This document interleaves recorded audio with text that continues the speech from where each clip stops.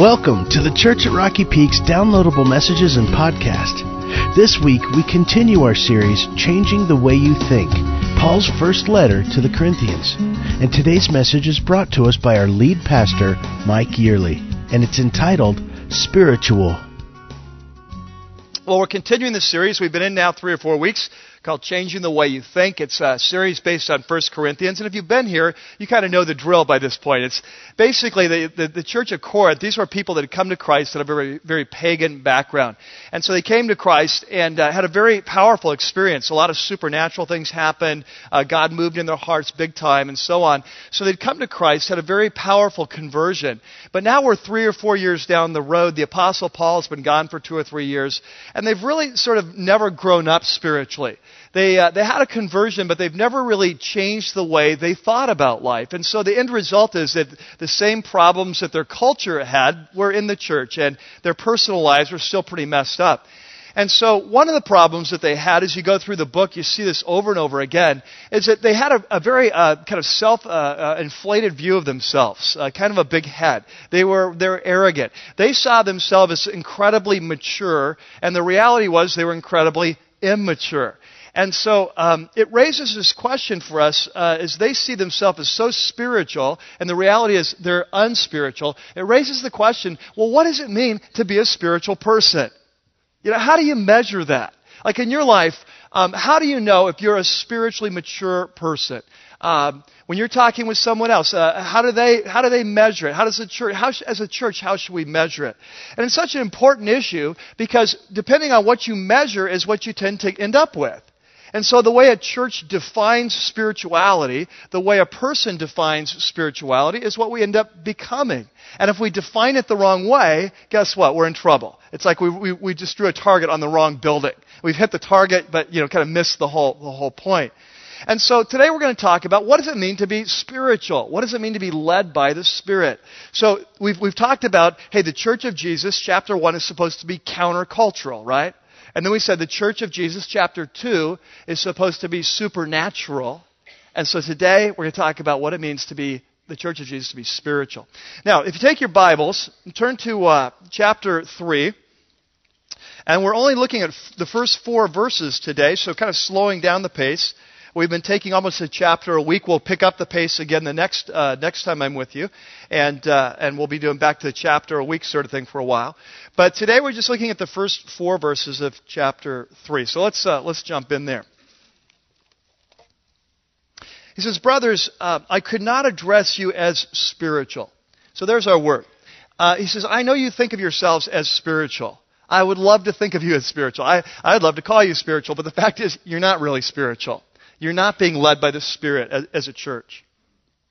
He says, "But actually, you're worldly." Now, the word there is literally fleshly. So, in the Bible, you have the flesh and the Spirit. They fight against each other. We'll be looking at later. So it's that word fleshly, but they just translated here worldly. So you're worldly. You're like the people around you. In fact, you're mere infants in Christ. I know you think you're grown up spiritually, but you're actually just babes. And he says, "Now when I was there, I gave you milk and not solid food." So I gave you basic spiritual teaching, for you were not ready for it. Indeed, you're still not ready. You're still worldly. Now, this raises a really interesting question to me. It's like, how come they saw themselves as so spiritual, and Paul sees them as so worldly or fleshly? Like, they look in the mirror spiritually, look in the spiritual mirror, and they say, wow, we are spiritual people. We're being led by the Spirit. We're amazing. And Paul looks and says, you are not amazing. You are so far from amazing. And so what was it that tipped him off? What was the hot tip? How could he look at these people and say, you're not spiritual? What was it that keyed him off, that kind of showed him that they weren't spiritual? Well, the answer is very simple. It was the quality of their relationships. And this is what we're going to see today as we come back to it over and over again, is that it's impossible to be spiritual. It's impossible to be led by the Spirit if our relationships are all messed up. You see? So they were measuring their spirituality with the wrong scale, so to speak. Their scale was off. They had the wrong ruler, the wrong yardstick. And so he goes on and he says this, you're still worldly, verse 3. And here he talks about the relationships. For there's jealousy and there's quarreling among you. You're not getting along as a church. You have all kinds of conflict. He says, so are you not worldly? You're just like the people around you. Are you not acting like mere men? You're just acting like the normal human beings, not like children of God. Now he gives an example of this. It's just one example of the way they're fighting. We saw this back in chapter 1. Remember, they were separating over their leaders. I'm a Paul, I'm Apollos, so like as if they're political party, like they're Republicans and Democrats or something. And he says, for when one says, I follow Paul, and another says, I follow Apollos, are you not acting like mere men? Now, as you go through the letter, we'll see this is not the only issue that they were fighting over. There were all kinds of issues. They're fighting over leadership issues like this. In chapter 6, when we get there, they're actually suing each other and taking each other to court. Not a really good thing for a church to be doing. We get to chapter 8, and they're fighting over lifestyle issues, like is it okay to eat meat sacrificed to idols or not? And we'll talk about that more later today. When you get into chapter 12, they're fighting over spiritual gifts, and what are the best spiritual gifts, and who's most important in the church? In chapter 11, the rich and the poor are dividing over this issue. So as you go through the letter, their relationships are thoroughly messed up throughout this whole letter. And Paul says, that's how I know you're worldly. That's how I know you're not really spiritual, because if you're led by the Spirit, this wouldn't be happening. You see, they were measuring themselves on the wrong scale. Their scale was off. Several months ago, I did a message, and I talked about this new scale I got a few months ago. Some of you remember that? There was, the Tanita Ironman scale. It was very popular. I think it's the favorite story from when I told you. I don't know if you remember anything else I've taught in the last year, but you all remember about the scale. And for those of you who weren't here, I got this scale, and it's one of those scales that's just amazing. Now, it doesn't even just measure your weight. It's just kind of old school. But it measures everything. I mean, it measures like your body fat, and it measures your bone density. And it even measures your metabolic age, like how old your body really is. And, of course, it only goes up to 50. I don't know if they're afraid of getting sued or what. But if you're over metabolically, if you're beyond 50, it just says 50, which really ticked me off because I'm not 50 and I'm over 50 on this scale. And what really ticks me off is my father, who's 76, is 37 on this scale. And so I mentioned this scale in a sermon. And from that point on, the next 2 months, on Saturday nights, after the Saturday night service, we often have these things called welcome desserts, where new people at the Rocky Peak, have been a couple times, they come to our house, we have to meet them and learn about the little church, about the church, stuff like that. It's a great time. Well, for the next 2 months, every group that came wanted to see the scale. They didn't care about the church, just where's the scale? And so I kept it out in our kitchen. It was like a conversation piece. And it always was the same way that most people were afraid to get on the scale. You have to take your shoes and socks off. You have to be barefoot. And I have to ask you both your height and also your age and then program that in. So you can see how most people didn't want to get on the scale. But there's always one or two people that were just brave souls. They wanted to get on the scale. And so they'd get on. And then everyone else would get excited when they'd see this amazing printout that would come out. And so then several people would line up usually. And we'd start doing the scale. Well, this way the scale is that there's 4 presets on it. So like if you have a family, you don't have to program it in every time. So like I'm number 1, I say number 1, and then it zeroes out, and then I get on it, it tells me how I'm doing or not doing. And so there's 4 of those, but if you have a guest get on your scale, you have to program it in. And so, height, weight, and so on. Well, anyway, so this one time I had this guy get on the scale, and he looks fairly normal. And he is like off the charts in body fat. Okay, he's just super high. He was the highest person I'd ever had on my scale. And so I'm going to freak out. He's over 40%. He looked pretty normal, but he's over 40%. And so I hated to be the bearer of bad news. I told him he took it pretty well. I grabbed the pie out of his hand. It's like, hey, just sit down right here, I'm going to call 911. We don't want any strokes at a welcome dessert. It just really kills it. No one else come after that. And so anyway, so later on, after the evening's gone, it's the next couple of days, it just dawns on me, I know why it was so high. I had the scale set wrong. I forgot there was this one thing that I was supposed to push. And when you get on it, you have to, if it's a guest, you have to say male, female, or super athlete, like a triathlete. And of course, if you don't do that, it's going to throw off the reading. And so I'd forgotten that. The poor guy is probably getting measured as a woman or something. I don't know. So a few weeks later, I see him at church. I tell him the good news, and he's doing well. That he's out of therapy, and he's coming back, so far. But okay, so what's the point? Here, it's like, I don't know, women are gone. No, here's the point: is that I thought this guy was really out of shape because I had the scale set wrong, right? It could have been the other way around. It could have been like I thought he was really in shape if I'd said it that some other way. See, if the scale's wrong, if the way you're measuring yourself and weighing yourself is wrong, it doesn't really matter. You're getting the wrong reading. Well, that's what was going on at the church of Corinth. They were measuring themselves, as in terms of their spirituality. They really wanted to be spiritual people, but they were measuring on a scale that was set wrong. You see, they were measuring the wrong things. Well, we'll look later at what they're measuring, but they were measuring things like spiritual experiences and power in their life, spiritual gifts. They had a lot of those spiritual gifts. They assumed, hey, if I've got the gifts, I must be spiritual. There was spiritual knowledge. God had showed them a lot of truth, a lot of spiritual truth. They assumed that, hey, since we have so much spiritual truth, we must be spiritual. So they were measuring themselves, but with the wrong scale. See, the thing was off. So what I want to do is I want to jump in. What they didn't realize is this core teaching of today is that if we're going to measure our spirituality, a key part of that has to be the quality of our relationships. Because if our relationships are off, if they're out of whack, there's no way we're being led by the Spirit. Doesn't matter what else is happening in our life, you see. So to study this, let's take our Bibles, and we're going to go to the book of Galatians. So it's to the right a little bit. Just a little bit to the right. Small little book, 6 chapters. Galatians chapter 5. And we're moving that section there on your note sheet called Led by the Spirit. What's it look like? So the question is, okay, what is it, if it doesn't look like this, what does it look like to be led by the Spirit? How do you know if you're led by the Spirit? How do you know if you're a spiritual person?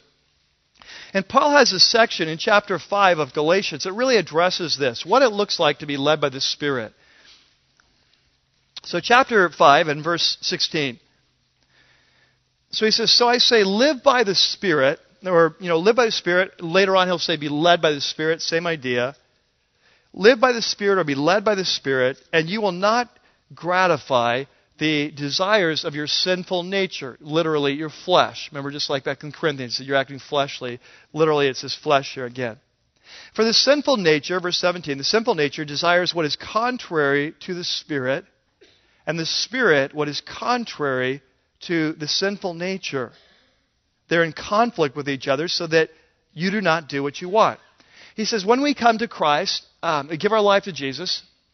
If you've already given your life to Christ, this has happened. If you haven't given your life to Jesus yet, then this will happen when you do give your life to Jesus. Okay? But when you give your life to Jesus, that the Holy Spirit, God's Spirit, comes to dwell, comes to live inside of you. And He brings with Him a whole new set of values and priorities. New desires. The Holy Spirit brings His desires with Him. And so He says that you have these new desires, the desires of the Spirit, but you have your old desires from your old life, your old nature. And He says these are in conflict with one another. They're often at odds with one another. The Spirit's going to be leading you one way, the old nature's going to be leading you another. You can't just do what you want. That you're going to have to follow the Spirit. It's not just going to happen automatically. And so then in verse 19, he starts to help us understand what does it look like then when we're being led by the flesh? What does it look like when we're being led by the old nature and not by the Spirit?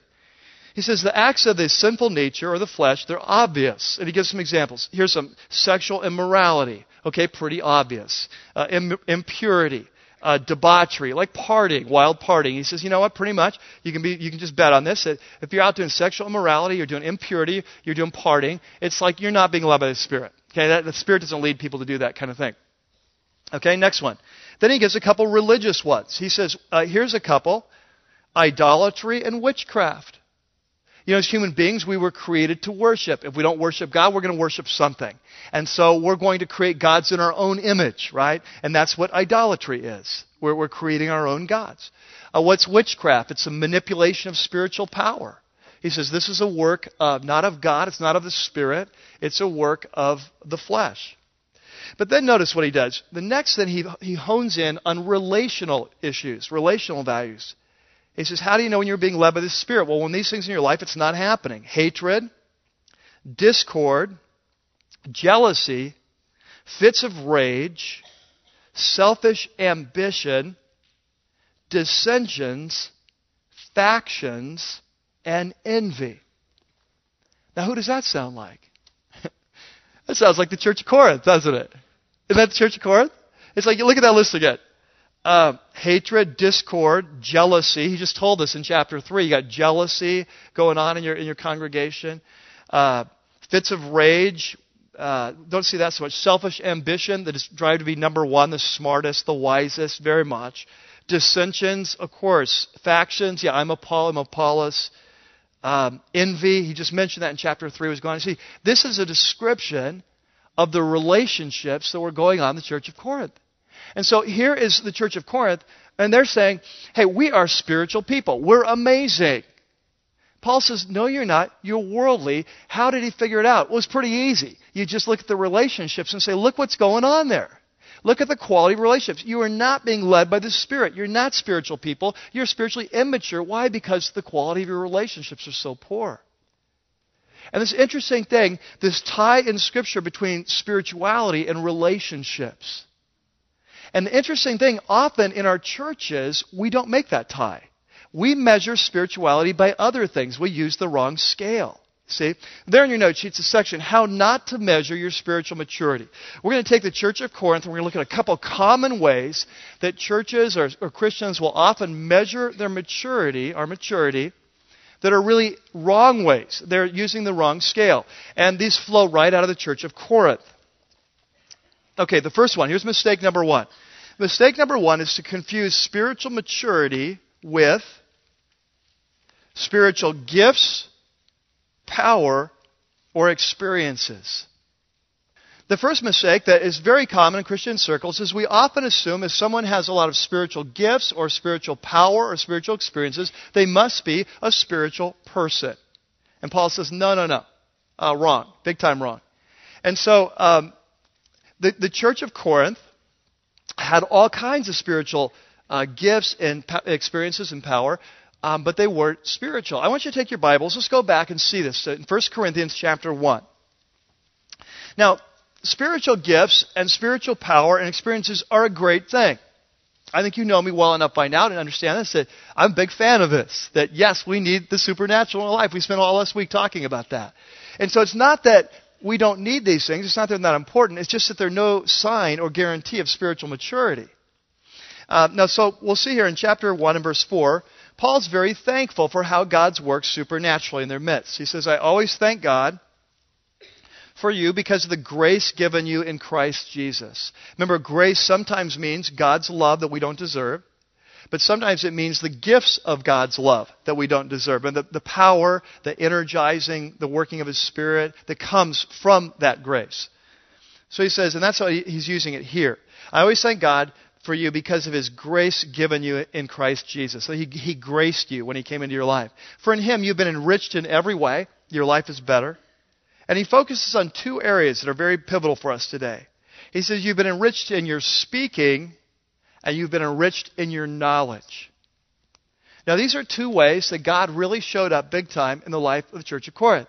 He showed up supernaturally with spiritual gifts, speaking gifts, gifts of tongues, gifts of interpretation, gifts of prophecy, speaking gifts, supernatural speaking gifts, okay? He also showed up big time in spiritual knowledge, opening their mind to spiritual truth and giving them spiritual downloads, like the gift of knowledge, we call that. We'll see it later on in the book of Corinthians. And so God had supernaturally gifted them in areas of speaking and in areas of knowledge. He says in verse 6, because our testimony about Christ was confirmed in you. God showed up and confirmed the truth through these gifts. Therefore, you do not lack any spiritual gift as you eagerly wait for our Lord Jesus Christ to be revealed. So Paul says, I'm really thankful because when God came to you, when the Spirit came to you in Corinth, it was amazing. God showed up. He graced you. He graced you with speaking gifts. He graced you with spiritual knowledge. You're not lacking any spiritual gift. And I'm so thankful for that. It's a good thing. Now, later on in the book, he's going to correct all the misuses of those gifts. But to start with, he says, I'm so thankful that God gave you these supernatural experiences. They're a great thing. But here's the mistake the Corinthians made. The Corinthians made the mistake of thinking because of all these supernatural gifts they're experiencing, therefore that made them spiritual people. You see? And it's a very common mistake that's made in the Church of Jesus Christ. We've often fallen this, that we'll assume that if someone is gifted spiritually, or has spiritual gifts, they must be a spiritually mature person. Not the case. When I was growing up and moving into adolescence, I went through a really dark time. Kind of a dark night of the soul in my life. It lasted for 7 years. Very painful years. Really intense years. And during that time, I really began to seek after God in a new way because some of the challenges I was running into my life, I knew the Word really well. I had a good walk with God up to that point, but my life just wasn't working. It just wasn't working. Adolescent hits, all kinds of powers and new things are hitting you, and you got peer pressure, and you got sexuality, and you got intellectual questions about Christianity, and all these things were hitting me. And I didn't have the power to deal with this stuff. And so I began this search for God. Like, there's got to be something more in this Christianity thing. And about that time, my mom and I began going to a midweek service at another church in our community. And this church would have world-class speakers from all over the world would come in and they would speak. And often their message was the same, is that if you want to be mature spiritually, if you want spiritual power, you need this particular experience with the Holy Spirit. You need this, and often you're going to have the gift of tongues with it, or that kind of deal. And I don't know. I'm just young, reading my Bible. It sounds good to me. And I'll tell you, I went forward many, many times over the next 7 years. Now, God never showed up that way in my life. But I went forward many times to be prayed for. But underneath was this assumption on their part and mine, I was buying into it, that if you want to be spiritually mature, you need some kind of a spiritual experience. You need some sort of amazing supernatural experience. And if you get that experience, then you'll be mature. You see? It's an assumption. It's the assumption the Corinthians made. That because God would, and if you do have an experience like that, then often there can be an assumption, I must be mature now because I had this experience. And what Paul wants us to understand is, no. That spiritual gifts, spiritual power, spiritual experiences, they're awesome. They're great things. They're an important part of our spiritual life. But there's no correlation between spiritual experiences and spiritual maturity. And the perfect example is the church of Corinth. Here they had a ton of spiritual experience, but they were one of the most immature churches in the New Testament. You see? So good thing, yes, good thing, but and here's why it's so important. Because I've seen this over and over again, that there is such a natural tendency when we see God show up in power that we tend to assume that person must be spiritual, or that we're spiritual. For example, have you ever, you've maybe heard of a famous speaker who's just an amazingly gifted speaker for God, tremendous speaking gifts. God's really using him. And everyone will assume that, well, then he must be a really spiritual person, because he's able to speak so well. And then you find out there's been like an affair going on for 15 years. Or there's been some kind of financial... What have we done? We've assumed that giftedness means spirituality. You see? It doesn't. Giftedness is giftedness. We'll see someone and they have tremendous spiritual gifts. They have the gifts of healing, and that can actually heal people. And we'll assume, well, that person must be spiritual because, look, how could they heal someone if they weren't spiritual? We'll see someone and they'll say they have this vision of Christ, and it's the real deal. Or they have prophetic gifts, or they have some kind of, you see what I'm saying, some supernatural, and we will make the assumption that that person must be mature. But I want you to catch this. There is no correlation between giftedness and maturity. And the perfect example here is the church at Corinth. So, spiritual experience is great, a very important part of our life. But just don't make the assumption that if you've had them, you're spiritual, or if you haven't, you aren't spiritual. You see? It's very important. Okay, second mistake we often make is to mistake spiritual maturity with spiritual knowledge. The second assumption we often make is that the more spiritual knowledge we get, the more spiritual we become. Now again, I want you to hear me on this. Spiritual knowledge is a great thing. We all want to grow up in our spiritual knowledge, our knowledge of the Word, our knowledge of prayer, our knowledge of theology and apology. It's all good stuff, and it's important stuff. It's all important part of our God. So hear me on this. Just like spiritual power is a good thing, so spiritual knowledge is a good thing. But the assumption that if we gain more knowledge, we will be more spiritual can kill us. And this is what had happened in the church of Corinth. They were really into knowledge. We just read that in chapter 1 that God had enriched them in every way, right? And it said that that God has blessed you, enriched you in all your speaking and all your knowledge. And so this was a church that was really big time into spiritual knowledge. It's very important to them. In fact, it's one of the reasons they had so much conflict in their church. And the reason is they defined it, they assumed that the more knowledge you have, the more spiritual you become. And so the driving force in their life, their value, was they wanted to be right on every issue. Now, when you define spiritual maturity by being right on every issue, it leads to divisions, doesn't it, in your church? Because it's not just the core things, obviously, who Jesus is and who God is and how we're saved. And we have to have unity in those things, right? That core stuff. The core moral code of the New Testament, obviously, there's non-negotiables there. We can't negotiate. It's like, oh, whatever you want to believe. No. We have to be united. But the Corinthians thought it was important that you were right on every secondary issue in your life. And if you were ever wrong, then you weren't spiritual. And so they were driven to be right, and what it led to is division. So that's why they're fighting over everything. Who's the best leader? Oh, no, I'm right. Meat sacrifice to idols. No, this is the truth. Spiritual gifts. Which is the most important? They were fighting over every little issue because in their paradigm, to be spiritually mature meant you had to be right. And what it often causes in our life is when you have a church that defines spirituality that way, you watch and see, it becomes a very harsh and brittle church. It will lead to division every time. If we define maturity the wrong way, it will lead to strife in the church and division. Let's take a look at a passage here, 1 Corinthians chapter 8.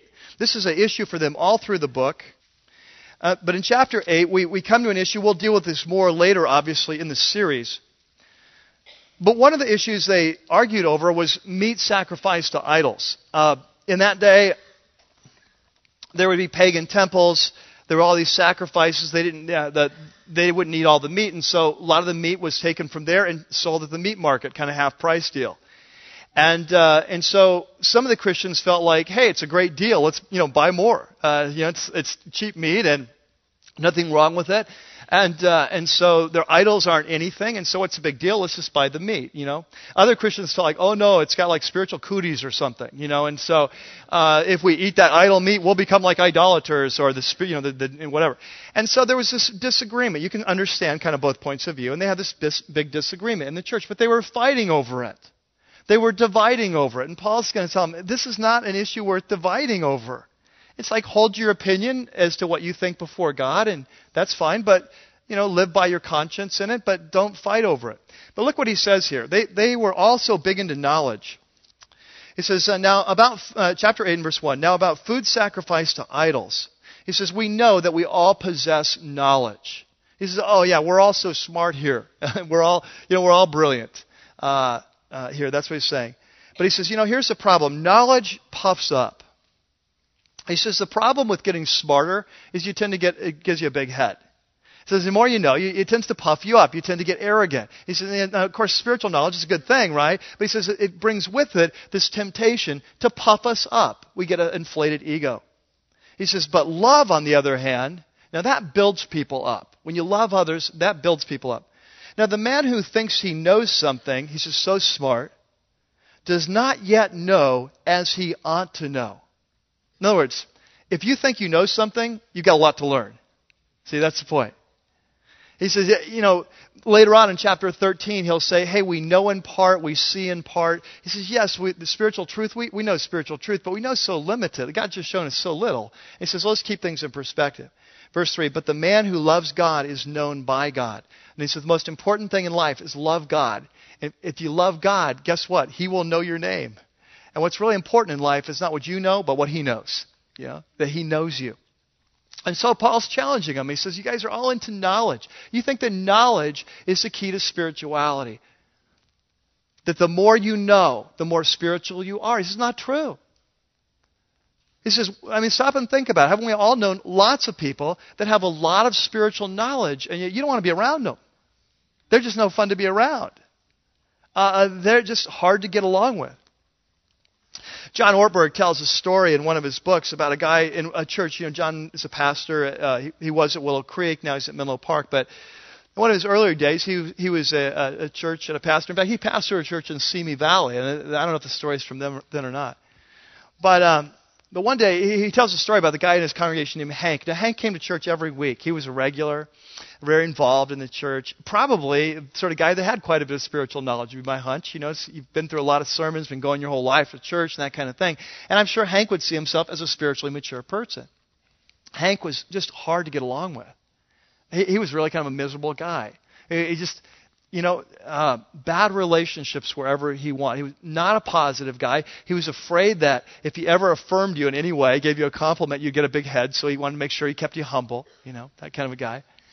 And just a complainer. Just to complain about all kinds of things. One of the things that Hank complained about was music. He didn't like the music. It was too loud. And so he would complain all the time about the music, how loud it was. And the thing was, he wouldn't just complain to staff or elders or usher. He would complain to visitors, So visitors come in, don't you think this music's too loud? And so John's like, man, we got to cut this off. And so he goes to him and he says, Hank, this is out of control. If you want to complain to your friends or something like, staff, but you can't complain to visitors. It's really not appropriate. And so he thinks he solves this problem. Well, a few weeks later, John's sitting in his office. His secretary buzzes him and says, hey, there's someone from OSHA here to see you. And he's thinking, OSHA, what would be the unsafe work environment here? And so this guy comes in his office. He says, from OSHA. And John says, excuse me, but did someone from my staff call you and say that we have a complaint about an unsafe work environment? And he says, no one from your staff. And so John's really perplexed. And the guy starts talking about decibel levels. And he starts talking about how the music, when sound is too loud, it can hurt your ears, like at airports, if it goes beyond a certain point, or at rock concerts or things like this. And John's just so perplexed. He's like, what? I don't get this thing. And all of a sudden the light goes on. It's like Hank. It's Hank. And so John gets a smile on his face, and he doesn't want to come across like he's not taking this seriously. So he says to the guy from OSHA, he says, I'm really sorry. You just have to understand, I've never had a federal agent come and talk to us about our sound levels. And the guy says, you think you feel awkward? You should see the ribbing I'm taking at my office. I'm out busting a church today. But haven't you known people like that? Like Hank. It's like in church every week, reading the Bible, got the theology down, can't get along with anybody. Say harsh people, brittle people. Hank, he goes on to describe Hank. He said, Hank didn't get along with his wife, didn't get along with his kids. In fact, he had a grown son who had an amazing story how he's met his wife. The son had met his wife the first time at a dance, but he'd never told his dad this incredible story because his dad was so against dancing. He just knew it wouldn't have gone over. So here's this guy that I'm sure would see himself as a spiritually mature person in church every week, and yet measuring by the wrong scale. See, measuring spirituality the wrong way. And this is what the Apostle Paul wants us to understand. You Corinthians, you see yourself as really spiritual. You're getting on the wrong scale. It's the wrong setting. It's not set right. You're measuring your spiritual power and supernatural gifts and experiences. You're measuring by your spiritual knowledge, and you know so much. He says, you know what? It's all about your relationships.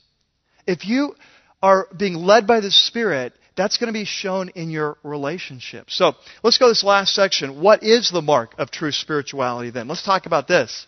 If it's not spiritual power, experience, or giftedness, if it's not spiritual knowledge, then what is the mark of true spirituality? I'm going to throw a couple words at you, okay? So we'll jot them down. The first word is going to be a common word, and I hate using common words because you think I know what I'm going to say.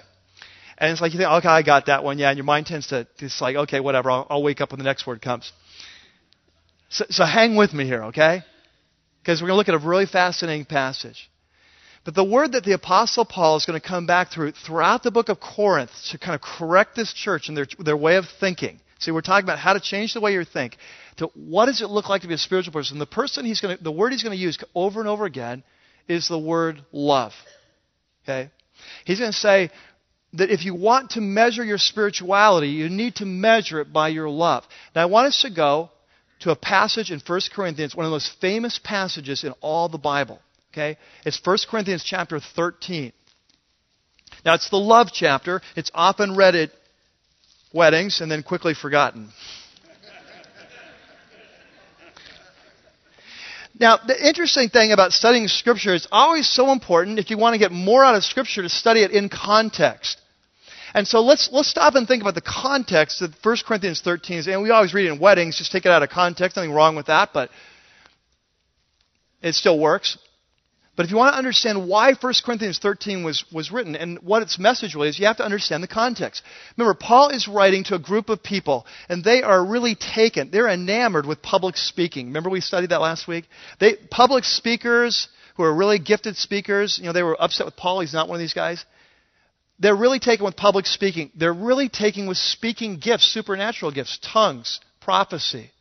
They're really taken with knowledge. Okay, spirituality is defined by knowledge, right? So that's the context that Paul writes this chapter on love later on in the book. He says, if I speak in the tongues of men and of angels. He says, if I'm the most gifted speaker in all of Corinth, okay?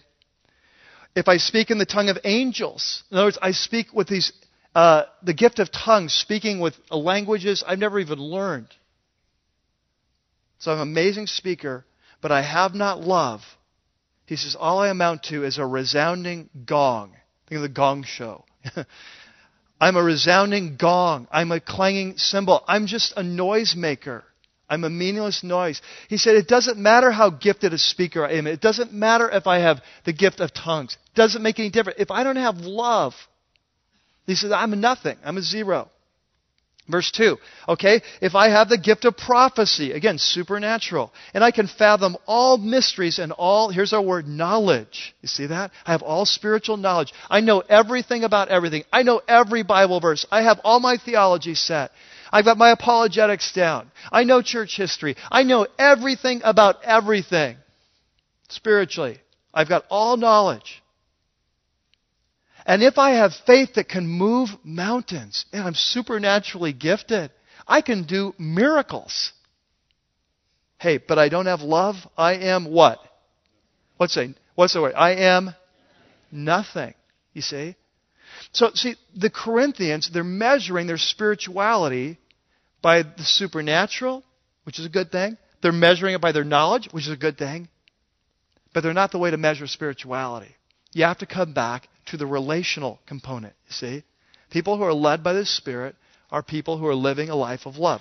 Let me throw another word at you. I said I'm going to a couple words. First word is love. Second word, similar word, is unity. That what we will see is that people who are spiritual people are people who promote unity as opposed to dissension. So the church at Corinth was all about dissension. It was all about division. And they were promoting it. I'm of Paul. I'm of Apollos. Separating over issues. Let's take a look at one last passage. Go to the right in your Bible to the book of Ephesians in chapter 4. And I want you to see, we're going to see in this passage a connection between the Spirit and unity. Being a spiritual person and a person who pursues unity.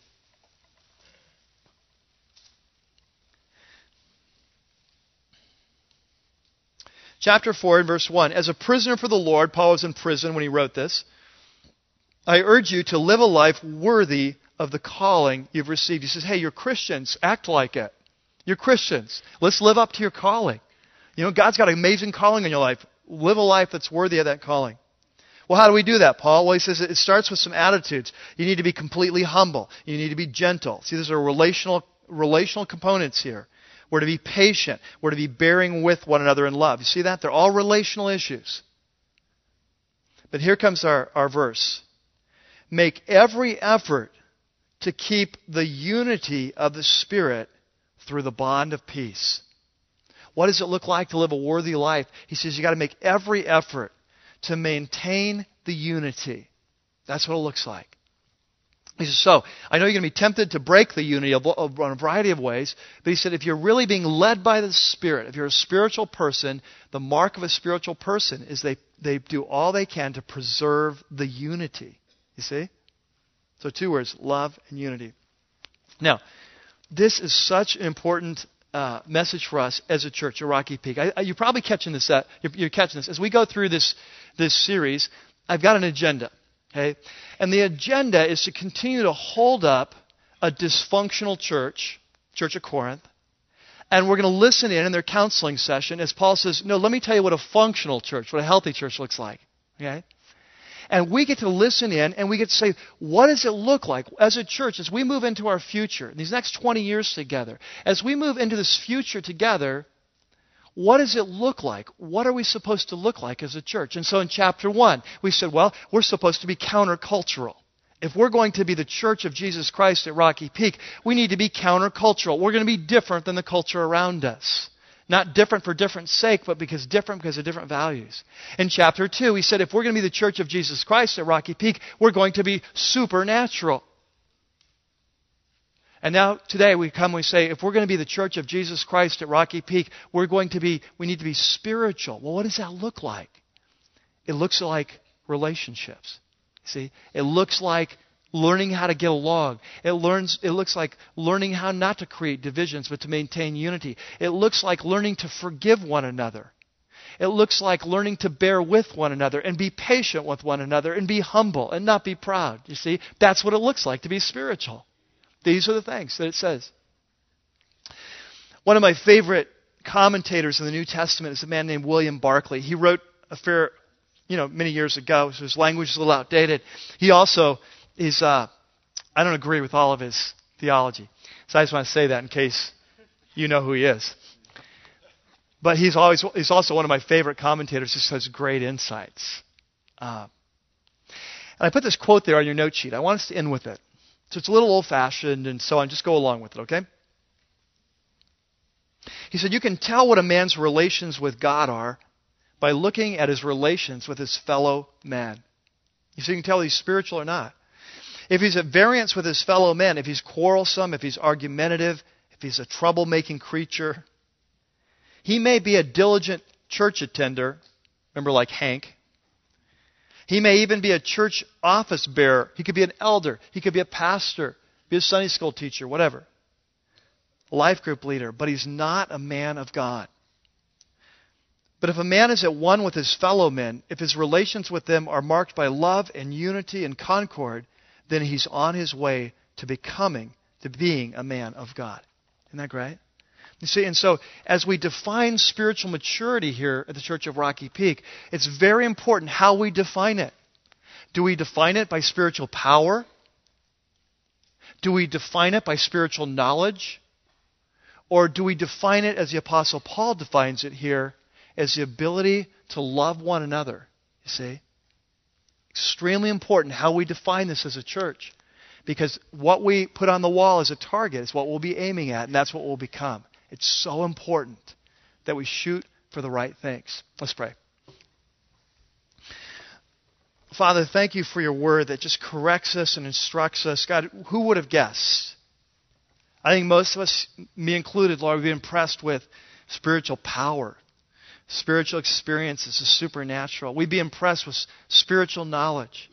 And they're all good things, and they're all part of our walk, and yet you bring us back and you say, if you want to be my church, Church of Rocky Peak, then be a church that learns how to do relationships in new ways. Love one another. Put up with one another. Be patient with one another. Be people of humility. Don't feel like you have to be always right. Let people be wrong sometimes. It's okay. Love one another. And Jesus, we probably never would have figured that out on our own. And so we're thankful for your word that instructs us and teaches us. Lord, we pray that we could be that kind of a church that's pleasing to you, a church of power, a church of knowledge, but overall a church of love. We pray this in your name. Amen. You know, as we go, I just want to remind you that next week, Pastor Dave Cox will be bringing a special message on the Da Vinci Code. Brent and Dave and I went and Stan, he skipped out on us, but Brent and Dave and I went Friday afternoon and saw the movie, and of course, the message. The message is really sort of an attack, on the reliability of Scripture, on who Jesus was, on the message of the gospel. And so, but it's a great opportunity for us to be talking about Jesus with those around us. What an opportunity. People are going to say, have you seen the thing? And so we want you to be prepared for that, to be able to be informed. And so if someone brings that up, that you'll be able to say, actually, I've read something on that, or I've seen it, or I've heard a message, or in fact we're having a message this weekend in our church. And so this next weekend, Pastor Dave will be bringing a message on that. Just encourage you to be here. We're going to have some materials free of charge for you that will be helpful as well, and we'll also have some books for sale as well if you want to delve deeper. But may this be a week where God just moves in your life. May it be a week where it's a supernatural week. May it be a week that you're growing in spiritual knowledge, because these are all good things. But more than anything else, may it be a week where you're growing in love, and that we're learning as a congregation how to love one another, how to love those in our family, how to love those that we work with. Because Jesus was very clear about it. He said, by this all men shall know that you are my disciples. It's not by your knowledge, or it's not by your power, but it's by your love, right? May God be with you this week, and we'll see you next week. Well, that's going to do it for this week's message. We hope you've enjoyed it as much as we have putting it together. Please visit us at rockypeak.org, where you can download more messages or have your questions answered. Remember, you can subscribe to our weekly podcast for free by searching for The Church at Rocky Peak from within the music store in your iTunes software. For lead pastor Mike Yearley and everybody up here at the Peak, thanks for listening.